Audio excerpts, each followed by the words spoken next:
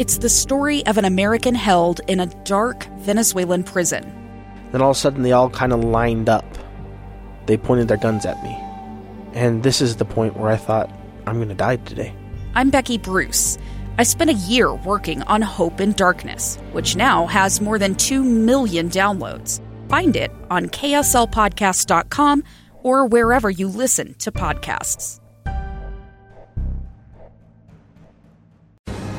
Inside Sources. Inside Sources. Inside Sources. Where KSL offers Utah deeper insights on the news. Host Boyd Matheson divides rage from reason and elevates the conversation on issues crucial to our community. On KSL News Radio 102.7 FM and 1160 AM. In the United States Congress, power often comes from seniority. The old saying goes, wisdom is to the old, energy is to the young. Well, the United States Congress has never been older. So is it time to talk term limits? Or is there wisdom to be found in the ages? Let's begin. Think you know the news of the day? Think again. Well, let's break this down just a little bit. As you look at the makeup of the current Congress, particularly in the United States Senate, it has never been older. Is that a good thing or is that a bad thing? Is it good that we have people who have long experience and some good perspective and some wisdom? Or are they just too tired? Have they been there too long? And where is the separation in terms of power? If power is coming from seniority, is that the right thing? So we called in our inside source, Jason Perry from the Hinckley Institute of Politics at the University of Utah. He is also the Vice President of Government Relations, as well as being the director of the Hinckley Institute. Jason, how you doing today? Oh, boy, it's so good to be with you. I'm doing well. Awesome. So as you look at the makeup of the Senate in particular, of course, you have Dianne Feinstein from California, who is 88. Then you have a host of folks like Chuck Grassley, who will be 88, coming up here in about a month or so. Richard Shelby from Alabama is 86. Jim Inhofe's 86. You have a number in their 80s. Patrick Leahy, a Democrat from Vermont, also cracking that octogenarian number there. And then you have a host of Bernie Sanders knocking on the door of 80, Mitch McConnell 78, and on down. You don't have very many. You have to go way down the list out of those 100 senators before you get anybody in their 50s. So as you look at the makeup of Congress, is it just that we're getting old, or are we getting wise, or do we need to look at something different? Or does the wisdom come with the age? I think that's the idea.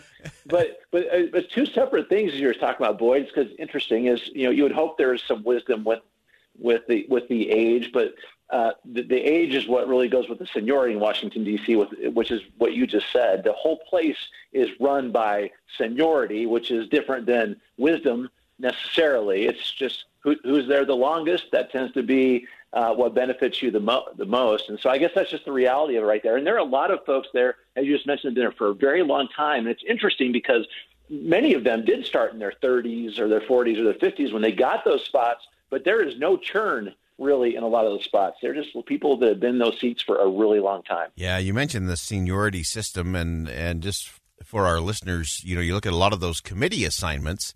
Of course, a lot of those are based on seniority, and once you kind of get in, then it becomes this interesting challenge for voters, because then a senator can say, well, hey, if you can vote for whoever you want, but if you don't vote for me, then you're going to lose power because you're going to lose me as the head of this all-powerful committee.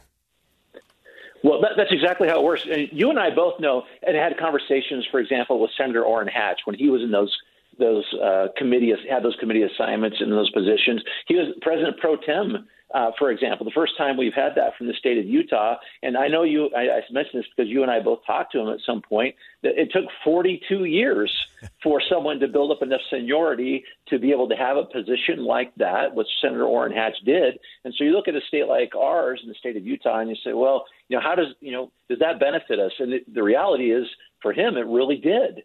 having someone, and the seniority paid off in terms of an assignment like that. And I talked to a few members of Congress, and I said, what do you think about this term limit idea? And they say, great, as long as everyone else does it. That's right. Yeah, it does have to be a universal thing. You can't have just the people who are for term limit, because then they'll keep leaving, and those that are sticking around are going to keep sticking around and have that power. It's an interesting thing to me. I used to say that the most dangerous, most combustible time, I guess, in the Senate chamber was not when there was a heated argument, but it was when we had late night votes, because you'd have some of those more senior members who would put on their nightly icy hot treatment and then come back, and you'd add that to a little maybe an after dinner drink or two, and suddenly it was very combustible on the floor of the Senate. But it makes you wonder, both in terms of term limits, but in terms of how we decide those committees. It doesn't seem like we're making them based on who's best or who has the interest or the passion about something, but just, as you said, who's been there the longest. Well, that is how these committee assignments work. I mean, that is the system. And we talk about the pros and cons of that, but that is just the reality of it. Sometimes we get members, I'll give like the Utah perspective, where you have like a Blake Moore who represents that first congressional district, which is so closely tied to Hill Air Force Base.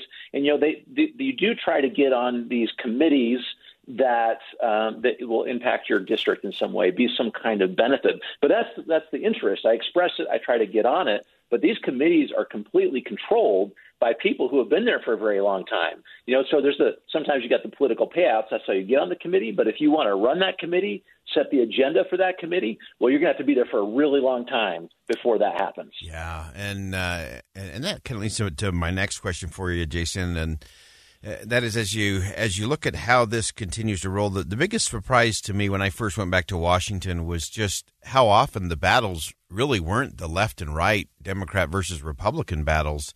It was really the people who were in power, the people who had been there the longest, against everyone else.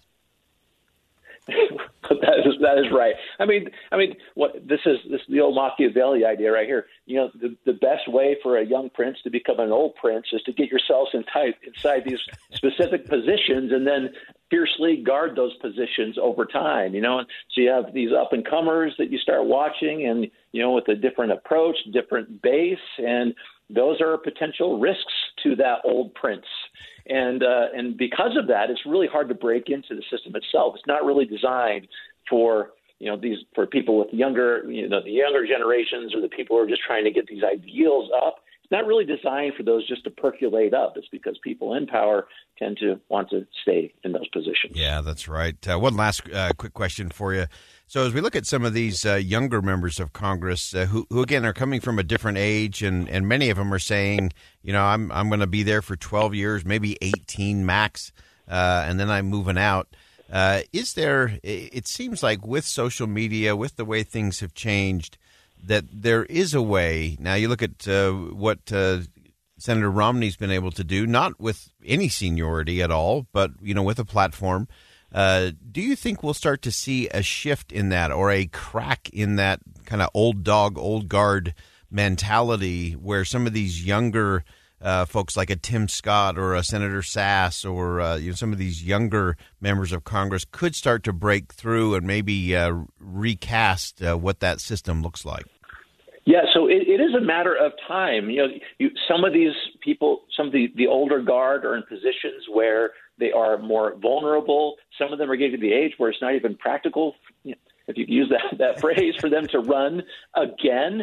And so there are cracks, as you just called right here, the kind of openings. And one way or another, either by age or by election, some of these younger groups of potential candidates will start making their way up that chain. And we're seeing some of it in some parts of the United States as these millennials start sort of coming of age, the 25 to 40-year-olds that are starting to get to those positions. They're starting, of course, at the bottom of that ladder, but positions are on that ladder are starting to come available. And I think we will see those. Yeah. We are going to see that. It's inevitable, even just by nature of the process. And as people get older itself. But they will eventually age out. Yes, they will. That's a reality, and these will open up to the new groups of people are coming. But the reality is, these groups of people too, the voters themselves are looking for some of these new candidates. Yeah. I think back if you go to like 2020, about 55% of the voters were Gen X or younger. Yeah,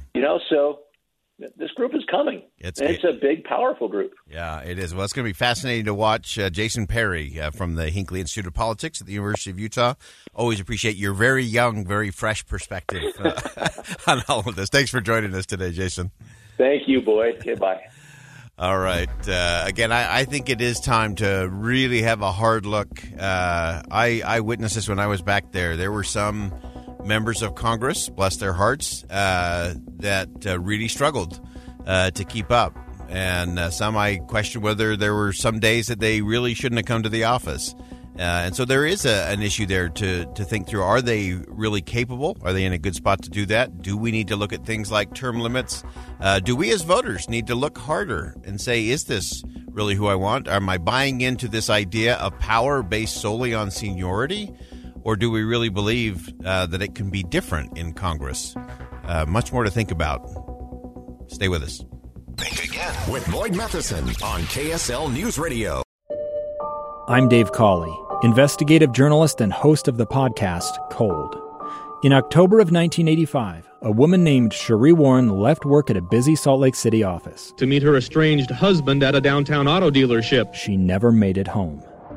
Cherie's car surfaced weeks later in Las Vegas. In the parking lot of a hotel casino. No one knows how it got there. Strange. It was strange. Both Cherie's estranged husband and her boyfriend raised suspicion for investigators. I kind of thought that he might have done something. But no arrests were ever made.